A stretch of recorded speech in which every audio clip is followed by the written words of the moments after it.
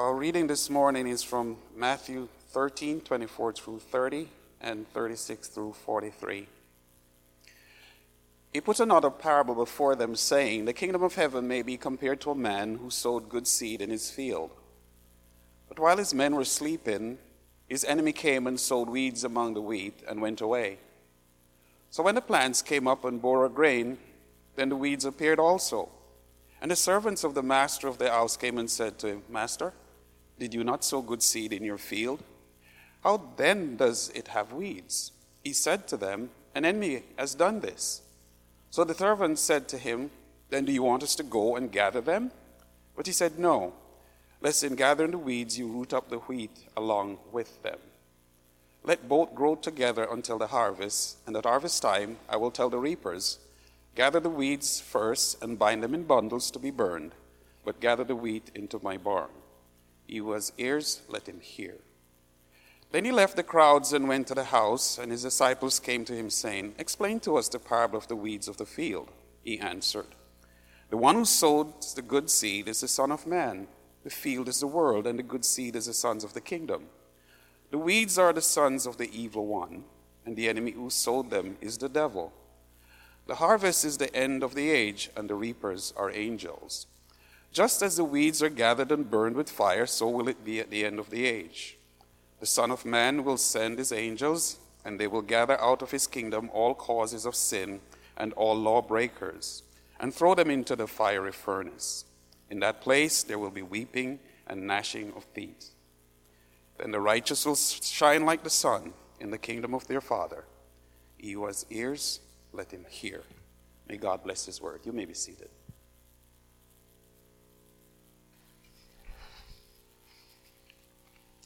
Thanks, Delroy. It is good to see everybody on this chilly and wet morning. At least it was raining when I got here. I have this theory that in Florida, rainy weather should increase church attendance, because whatever it was that you were going to do was most likely outside, and you can't do it anymore, so you should come to church. But that's just not, my theory has never really proven true. So thank you. Good to see those of you who are here on this rainy morning. Before I jump into this cheery passage, I want to talk about something that you heard about at Family Night. We are going to have a marriage event on April 29th and 30th called Me and You in 2022. And somebody in the first service said, "Do you realize that's grammatically incorrect?" And I said, "Do you realize that it rhymes?" Like that's more important to me than grammar. So next year it can be You and Me in 2023, and it'll be grammatically correct. But you know, Angela and I speak for Family Life, and part of the deal when we came here is that the church was going to allow us to continue to do so. I won't embarrass anybody here. There happens to be one couple here, unexpectedly, who we met at our Tampa Weekend Remember, and they're in town visiting, and they're here this morning. It's something that we really enjoy doing, and we want to be good stewards of these resources and bring them back to you. And so we know by every survey and study and metric at this point that marriages are struggling as we come out of COVID. And so we want to have a marriage event. We are going to have a marriage event. We will have 3 sessions. One will be Friday night. We'll have 2 Saturday morning. Each session will have 2 talks. Angela and I will do a talk in each of the 3 sessions. And in each of the 3 sessions, we will have another couple come in. We'll have Meg and David Robbins, who are the presidents of Family Life. We're going to have Mike and Lucy Aitchison. Many of you know them. He's the pastor of Christ United Fellowship, also in downtown Orlando. They're also Family Life speakers. And Michael and Rachel Blackston, who own all the Redeemer Counseling Centers around Orlando. She's also an adjunct professor at RTS. We think that it's going to be a really fun event. We want to invite y'all. I do think because of who the other speakers are, I think there's a chance this thing could fill up. So I really want to urge Orlando Grace Church people, if you want to be a part of it, please go ahead and register. You can see how to register in your bulletin online. It is $50 per couple. All those scholarships are available upon request. And I've been asked a number of times if you have little babies, because we don't have childcare. We're hoping that plan that far out, we can figure out childcare. But yes, if you have little babies, they have to be with you, and we also have cry rooms if need be for that. So I put that in front of you. Now we can turn to Matthew 13. We're looking at Matthew 13, continuing to walk through Jesus' parables. Remember, he's tired. It's later in the day. He's been confronted by the Pharisees, and he goes down by the sea to rest, and another huge crowd comes up. And so he gets out into his boat so that he can see everybody on the seashore, and so he can address them, and he does so in parables.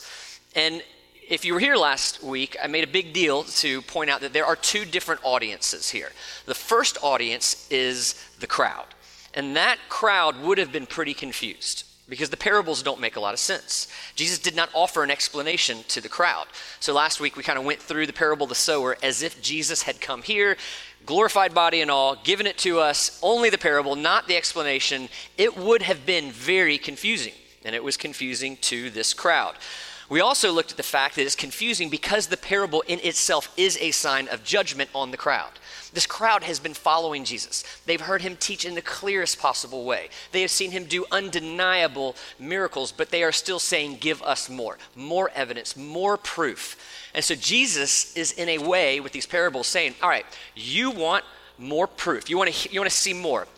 I am going to give you more. I'm going to give you a different kind of more. I'm going to show you the hardening of your hearts by giving you a message of the kingdom that will leave you more confused than when you arrived. But then there's the second audience. The audience is the disciples, and because we can read the explanation ourselves, this audience is us as well.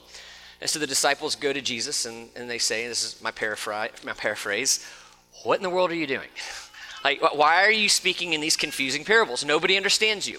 And Jesus says, to you will be given the secrets of the kingdom. I will explain these parables to you. And as we saw last week, the parables are intended to teach us something about the nature of the kingdom. And not just teach us something, but with this second audience, Jesus' intention is to correct misunderstandings about the kingdom. And so this audience expected the Messiah to come and bring the kingdom with him like a lightning bolt, all in one moment. The kingdom is here. All the world is going to be put in line and worship Jesus. Rome will be ousted. And from that point forward, Jerusalem is going to be at the center of every map. That's what they expected to happen. But Jesus is saying, no, actually, the kingdom is going to come slowly. And in the parable of the sower, he was saying, and actually not everybody who hears the message of the kingdom is going to believe in the message of the kingdom. And now in the parable of the weeds, he's saying, and what's more, everybody who says they're in the kingdom isn't actually going to be in the kingdom. He says, Satan will have his people here. You will have sons of Satan. You have unbelievers. Don't be surprised by this. In the church, short version, there are believers, but there are also unbelievers. They could be sitting right next to you. But before we start giving people weird looks and tempted to nudge somebody, I don't think that's the intention of this passage. What I want to do, before any nudging begins, is recap this parable and then see three really important warnings to the church in light of this parable. So, recap. Jesus says that the kingdom of heaven is like a man who goes out to sow seed. He finishes sowing seed, he goes home, and that night, an enemy comes out and sows seeds of weeds. So he had planted wheat, this guy comes out and sows seeds of weeds. And, in my top 100 ways that I would attack a mortal enemy, this is not in the top 100, but I did some research and it was a thing. Like people, this wasn't often, but people would do this. And I guess it would be like the modern day equivalent of being a grocer, and your mortal enemy, when your produce delivery arrived, it sneaks in a bunch of soured meat and spoiled vegetables and fruits, but the problem is you can't tell the difference. All the dates are the same, but this would have been a big problem for you. Although the modern day equivalent, you can fix that problem fast. This is not a problem you could fix fast. So the servant begins to see that these shoots are coming up, and there are different kinds of shoots. There's wheat, but there's weeds too. And that's when they realize foul play is afoot. So he goes to the master and he says, Master, what are we going to do? Do you want us to go in and just go ahead and pluck out all these weeds? And the master said, no, I need you to be patient. I have a specialist who can deal with this at a later point in time. And then when everything has fully grown, my specialist is going to come and he is going to separate the wheat, which will all go into the barn, with the weeds, which will all be burned. That's the parable. And Jesus says, let those who have ears to hear, hear. So again, confusing if you don't have the explanation for this parable. But Jesus does explain. he explains to the disciples that he's talking about believers and unbelievers. And it's often misunderstood that Jesus is saying here, he's talking about all believers and unbelievers all over the world. Now, certainly there's an element of that that's true because Jesus is going to come and separate the sheep from the goats. That's going to happen. But what's happening here is very clear at the end of the parable when Jesus says that these weeds will be plucked out of the kingdom. So the only visible, physical manifestation of the kingdom we have today is the church. So clearly this parable is talking about believers and unbelievers in the church, which isn't an ideal thing. It's not a good thing. It's not something we should be, just kind of throw up our hands at. But Jesus is saying it's a real thing. Until he comes back, that is going to be the reality. You will have weeds among the wheats. So if that's true, here are 3 warnings that we should hear from this parable. Warning 1, don't be surprised when people fall away from the visible church. So you have the invisible church that is the total sum of all believers on earth at any given time. The visible church is what we see and the people who say, I'm a part of the church. Now there's a lot of overlap in those groups, but it's not perfect overlap because there are those in the visible church who are not really Christians, who are not really in the invisible church. And so because they were never really part of the invisible church, never really part of the church at all, we should not be shocked when they fall away, as they will. And that happens in many different ways. Some people just show their true colors when being a part of church becomes socially, politically, economically inconvenient. They decide, I'm not going to be around anymore. And so, there's 100 ways you could flesh that out. This would include the young man who leaves the church because he wants the young woman who wants nothing to do with church. It would include the people who COVID hit. They enjoyed whatever it is they do on Sunday mornings. They enjoyed their fishing or golfing or sleeping in or line dancing or whatever it is that people do on Sunday mornings. They wanted to keep doing that. So it wasn't convenient anymore. They stopped going. Or in a heightened political season, it includes those who look at the secular right and they think that's what the church is all about, and I don't want anything to do with that, so they walk away. It includes lots of different categories. I actually see a lot of people who, and let me say this, I'm not talking about going from one church to another church. That's not what I'm talking about. I'm talking about leaving the church altogether over things like masks. I'm just like, I don't like wearing masks. I don't want to wear masks, but you're going to leave the whole church when all the church is masked up? I'm really glad you weren't born in China or someplace that was like really hard. People leave the church over these kinds of things. They show their true colors. Some, though, don't just leave the church. They publicly leave the faith altogether. And so when my kids were young, Angela and I had a really good friend. He was our Sunday school teacher. He was in our community group. And he not only left the faith, he left his family too at the same time. It was really pretty abrupt, and it was jolting to us. It had ripple effects in our Sunday school class, in our community group, and in our little church in Mississippi. But some people leave the faith in ways that aren't so localized. You have very public departures from the faith, from people like Josh Harris, or people like Ravi Zacharias, who have left us with a lot of questions of whether he ever was a Christian in the first place. And in these public departures, people are shocked that people would leave the church. And if they would leave the church, I need to then begin to question everything that I know that Jesus said, everything that I've been taught about the Bible. And Jesus is saying, no, that's not true. We need to know that this is going to happen and not be surprised when it does. So the natural question, though, when these things happen, when we see these departures from the faith, it is like, what just happened? How do I understand what's going on in light of what Jesus teaches? And in this parable, that's exactly what the servant does. They go to the master and they say, what's going on? Was the seed you gave me pure? Because the expectation is that the seed was pure, so how then can this mixed crop grow up? And in the same way, if we're going to draw on language from the parable of the sower, the seed is the word of God. As we proclaim the word of God, the expectation is that in the church, a pure crop would grow up. But Jesus is saying that's not going to be the case. This is a misunderstanding of how the kingdom of God is going to come. Paul tells the Corinthian church, and no wonder, for even Satan disguises himself as an angel of light. So it is no surprise if his servants also disguise themselves as servants of righteousness. Their end, though, will correspond to their deeds. Then 1 John 2:19, they went out from us. They were Christians seemingly sent out from us, but they were not really of us, for if they had been of us, they would have continued with us. But they went out that it might become plain that they are not all of us. So what John is saying is they were never really a part of the kingdom. So if they were never really a part of the kingdom, we should not be surprised when they say, I'm not a part of the kingdom, or show themselves to be such. So as a church, when we hear this warning, we have to be careful not to drift to one extreme or the other. So you can drift towards the extreme of just throwing up your hands and like, well, I guess it's going to be a mixed bag, nothing I can do about it.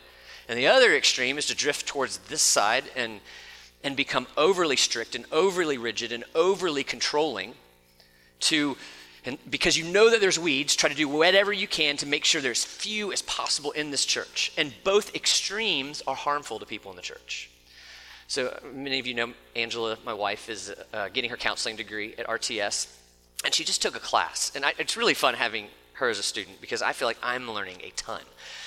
And she learned that when you have children who grow up in overly rigid and controlling households, 77% of those children develop a sexual addiction.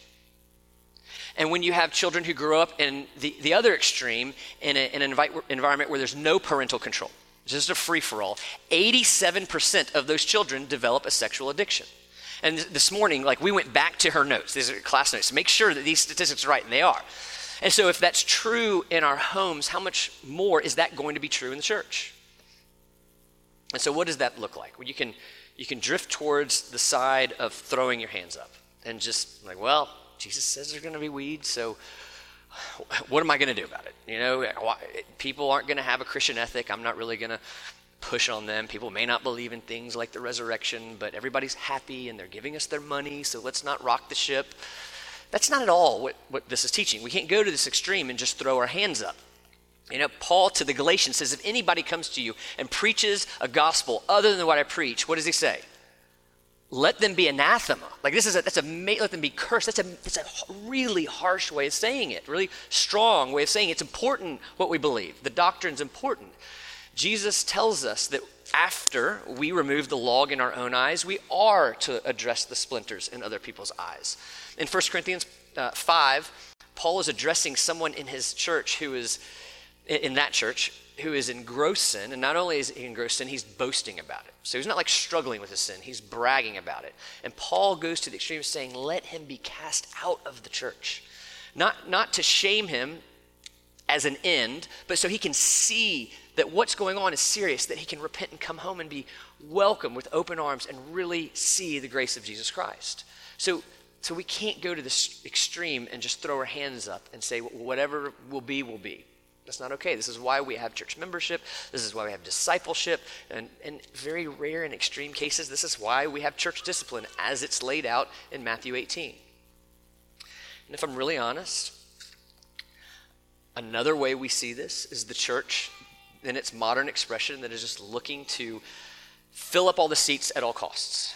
Whatever we do to get people in the seats, to bring unbelievers in and to create this awesome worship experience and this environment. It's really conducive every Sunday for someone to give their life to Jesus. Now, I appreciate the evangelistic thrust there. I really do.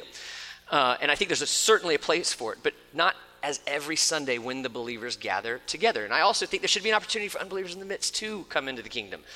But that's not holding this tension in line. That's more of a modern expression of an old school revival. Again, I think there's a place for it, but that's not what we're called to be and do as a church. That was a complicated sentence. On a regular basis, every Sunday. But there is this other extreme as well. An extreme we call the hermeneutic of suspicion.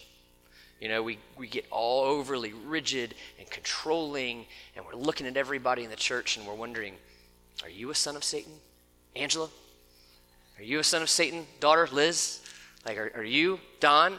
That's not how we're supposed to operate, but that happens. That is this other extreme. It's the equivalent of going into that field very quickly and early to try and get those weeds out as fast as you can, not knowing that you're trampling on all the good seed And that as you pull up these little weeds, their little roots are entangled with the wheat, and the wheat comes up too. That's not how we are supposed to look at the body of Christ. We're supposed to believe the best until a situation is made very clear.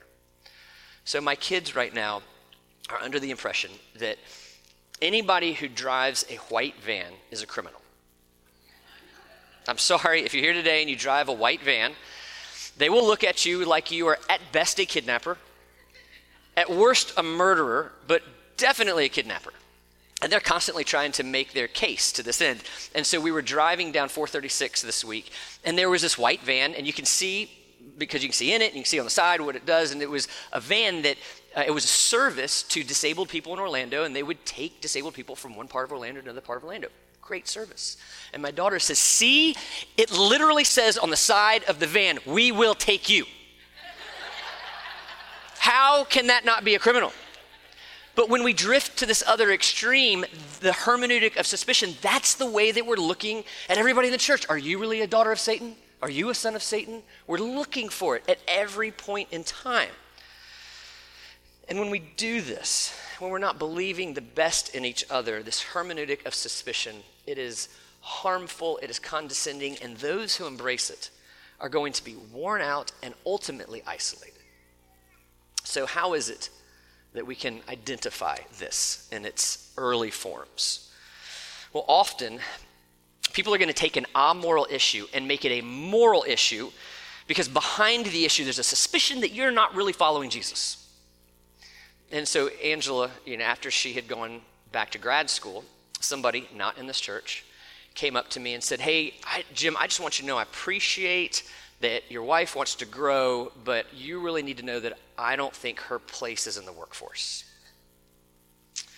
So what he was really saying is I'm suspicious of women who work because inevitably they must be neglecting their families, and I'm going to make working a moral issue because if you don't conform to that, then I'm really suspect of your walk with Jesus.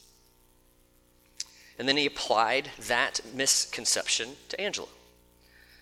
That's not pushing people toward Christ. That's harming people. So I said, thank you. He went and got into his white van and they left. Kidding. It was a horse and carriage. All right. There are over 2 million people in the greater Orlando area who used to go to church and no longer do.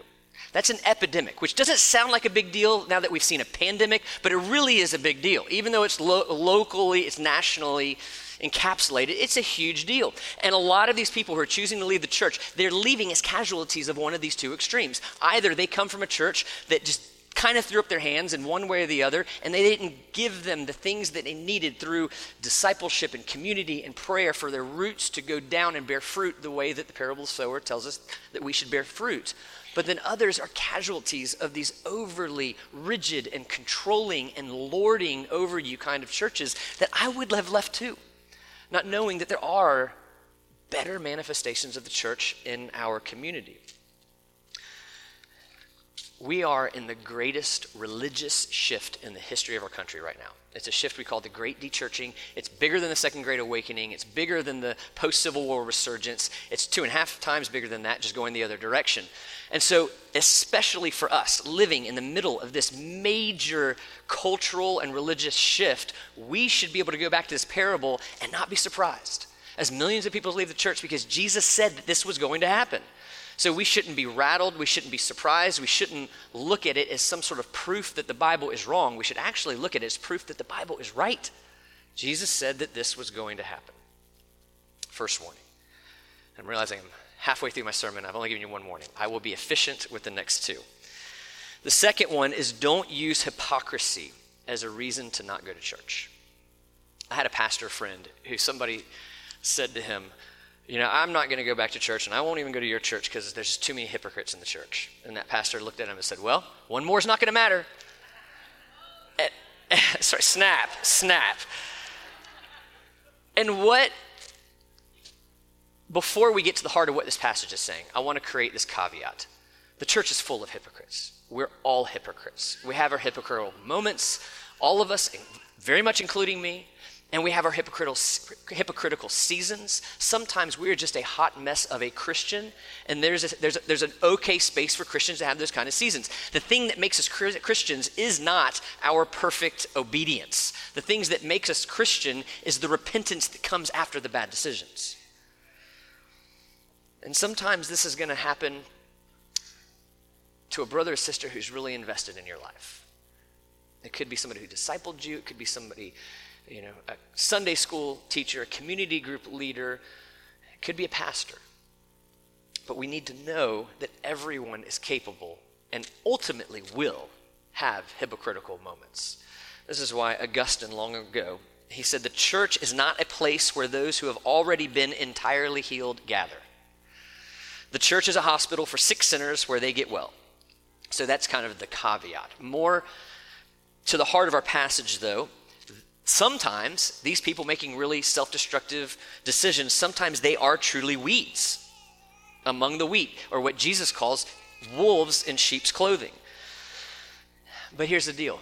Until something has been made clear, we can't know the difference. And sometimes we're just never going to know the difference. And if we're consumed with being able to tell, what a Christian and where the weeds are, before, things sometimes make themselves clear, then it's going to really wear us down. It's going to harm people because we have a very man-centered perspective. If anything, we should have, when we look at this, at what is happening, we can't let other people's bad decisions affect the most important decisions that we're going to make. If anything, when people make bad decisions, it shouldn't make us trust less in what Jesus taught, but more, because this is exactly what he said would happen. In every place I've lived, I didn't write this, I'm just thinking 5 cities maybe in 2 states and 2 countries. Every place I've been, I've had people say, I will never go back to church because of what this pastor did. And often it's extra hurtful because this pastor, not only was he given authority, they were great preachers and great disciplers, and people came into the kingdom and were baptized and built up and around great community. So when that kind of a fall happens, it messes with who you are even more. And Jesus doesn't want that to happen. He wants us to have what we need to be able to walk through those seasons. And he wants us to know that the church is both filled with flawed believers and the church is filled with wheat and wolves. And you point to any of those pastors and ask which is which, I don't know. It's not my place to know if I don't know them personally and have a lot of information, which I don't. But what our call for us is not to look at the hypocrisy in the church and decide Jesus isn't real, the Bible's not true. We look at the parable of the weeds and know, this is what Jesus said would happen. And the grace that we should be giving people struggling, the grace that we want to receive when it's our season to struggle. All right, so that's second warning. We can't look at hypocrites and not go to church. Thirdly, and lastly, we must be patient. We have to be patient. Jesus, he's not telling the disciples this parable so that they can go in and find all the weeds amongst them in the early church. Actually, that's what the servants wanted to do in this passage. The servants wanted to go in and they wanted to figure out, where do we go in and get the weeds? And the master wisely says, no, I've got a specialist who's going to deal with this at a later time. I want you to be patient. And that does not make that master unattentive or uncaring. It just means he's the master and he knows how to best deal with this situation. And the same thing is true with our heavenly master. Jesus also says he has specialists. And those specialists are angels. And the disciples, they want the kingdom to come and come fully and come fast. Again, they want it to come like a lightning bolt. They want everybody put in line. They want Rome ousted. And Jesus is saying, you're going to have to be patient. And if that's true of the Israelite culture, how much more is that going to be true of us? I mean, these Israelites, they would have to go out and catch the fish that they would eat. That there's patience involved in that process. They had to grow the wheat that they would eat and sell. There's patience there. There weren't a lot of instant gratification options back then. And they didn't get thrown a lot of curveballs either. You just had your life and it kind of went the way it is. And they were tempted to be patient. how much more when we go fishing, we bring food to eat along the way because God forbid we get hungry as we're going to catch the fish that we're going to eat for dinner. We get frustrated when both lines at Chick-fil-A are not open. We get frustrated when the waiter is late to come to our table or late to bring our food, doesn't bring exactly what we want. What do you do when you pull up a website on your browser and it takes 10 seconds for that? 10 seconds. I want to talk to Mr. Spectrum. We have no patience in our society. So if the disciples are impatient, how much more are we going to be tempted to be impatient in our culture? And so there are many kinds of impatience. I don't want to get drawn off the main topic. The main topic here, Jesus is warning about being patient with the slowness of the coming of the kingdom.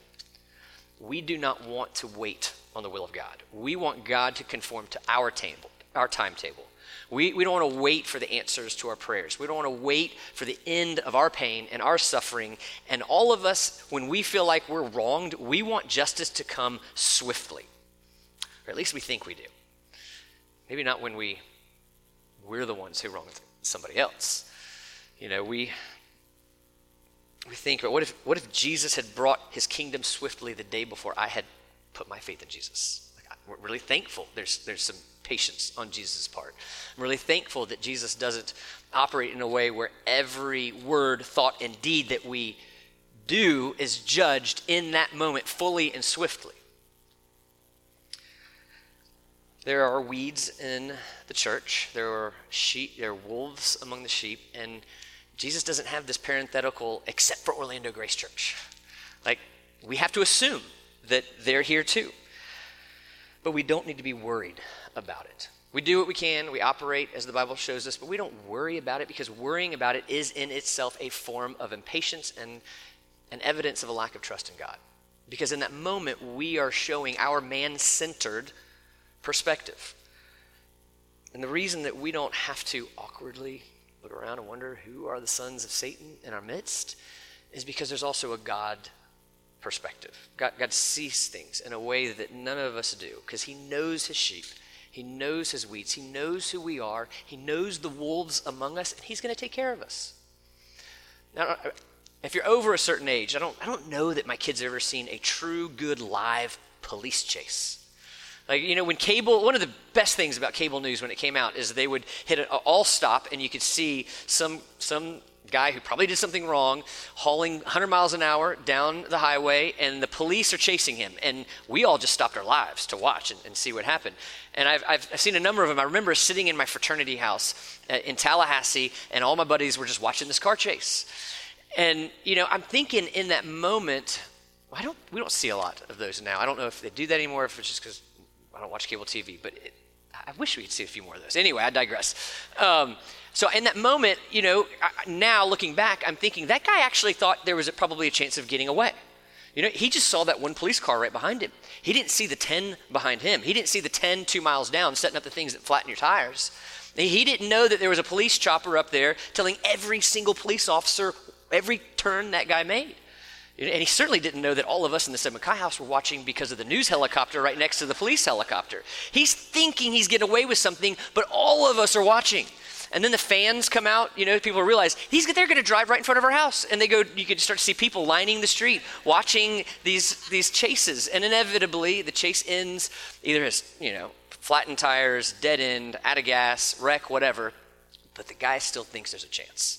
And so he runs, and we're all watching him on TV, and he's behind the fountain or behind the bush, and he's thinking, maybe they won't see me. It's like the Sigma Chi's in Tallahassee see you.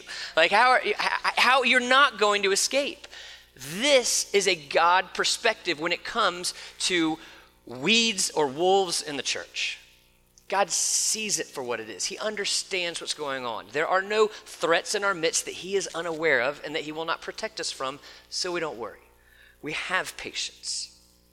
And I think that if we really understood the judgment that is coming, while we are commanded to pray, thy kingdom come, thy Lord be done on earth as in heaven, I think if we really understood the nature of God's judgment, we would not hasten that judgment on anyone. Because when these angels come, and they will, when the judgment comes, and it will, and it is not fun to talk about, but it is real. The Bible says it will be so terrible on that day for those who have not put their faith in Jesus Christ that they will wish the mountains to fall on them, to shield them from the wrath of God that the angels are bringing them. So we should be as patient as anyone with people who do not believe in Jesus, people whose walks with Jesus we question. And it's easy to create caricatures of God. You know, you kind of oscillate between this God who just eager to see everybody burn, which is not the Bible, and you know, another picture of God like a parent or a grandparent who just wants his kids to like him. Just wants a grandparent, we'll do whatever, just, you know, if you'll pray to me and go to church, I'll do whatever. Both of those extremes isn't God. The God that we have, the God of the Bible, is both just and gracious. He is both patient and fair. He is both decisive and long-suffering. He is perfect in every single way. And if you need help knowing that, then just look at the decisiveness of our God and the lovingness of our God at Calvary. As he fully and finally brought the justice that all of us deserve on Jesus Christ. God the Father bringing the full wrath that all of us deserve on God the Son, Jesus Christ, that God the Holy Spirit might call and conform us and fully bring us into his kingdom. God is decisive. We need not worry about that. But the reality is, if you've been in the church for any period of time, really, you're going to see often we don't need to wait until judgment.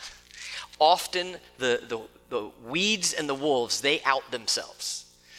And so many of you are familiar with the name Dietrich Bonhoeffer. He was a Lutheran pastor in Germany under the reign of the Nazis during World War II. And let's be honest, it's been way too long since we've had a World War II reference, so here it is. And if anybody would have reason to be concerned about the wolves among the sheep, it's Bonhoeffer. I mean, he was faithfully teaching the Bible. He was openly against what the Nazis were doing. So if somebody in his midst was really not a Christian, then they would go tell somebody and he would be arrested, which he eventually was, and executed, which he eventually was. But even Bonhoeffer, he writes he's not writing about the weeds parable. He's writing about Jesus saying there'll be wolves in sheep's clothing. In light of that passage, Bonhoeffer says such a pronouncement of Christ, that is, there will be wolves, such a pronouncement of Christ's could cause his disciples great anxiety. Who really knows his neighbor? Who knows whether the outward appearance of a Christian conceals falsehood and deception underneath? All this distrust would ruin the church but for the word of Jesus, which assures us that the bad tree will bring forth bad fruit. It is bound to give itself away sooner or later. There is no need to go about prying into the hearts of others. All we need to do is to wait until the tree bears fruit, and we shall not have long to wait. So we're patient for lots of reasons. But lastly, we're patient because sometimes the weeds do turn into wheat. You know, we all of us who profess faith in Jesus Christ, saving faith, we were once weeds. And we decided to surrender our lives to Jesus. Not surrendering in the way that a rebellious driver on a car chase surrenders to a police officer who's just going to take him to jail, but surrendering to God as a loved child, only to be taken away to the kingdom of heaven for eternity, in which we could rightly in this passage call God's heavenly barn. For all this and every other reason, we should remain patient with the coming of the kingdom. So if we have concern or pause about other people's faith, about other people's what other Christians do, we shouldn't allow that to run us to cause us to run to legalism. It shouldn't cause us to run from the church. It should cause us to do exactly what the disciples did and run to Jesus. Run to Jesus after that confusing moment. Run to Jesus, ask him, what's going on here? Run to Jesus with our concerns, with our fears, with our pains, and do so with an open heart. You know, we can't hop with a cynical heart from church to church, kind of the way that the crowd would. We can't create our own spiritual roadmap that we're going to do what we want to do. We run to Jesus and ask him, what is it that you want us to do? What is it you want me to do in this moment? Maybe he's going to give you an answer. Maybe he's just going to give you peace. Maybe he's going to give you comfort. But he will respond to you because he knows his sheep. He knows his wheat. He loves his children. And he will protect us, and he will take care of us, and we need not fear those falling away from the church. Let's pray.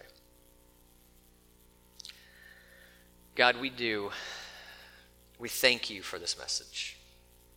We thank you that you prepare us for every potentiality, for every reality that you know is coming our way.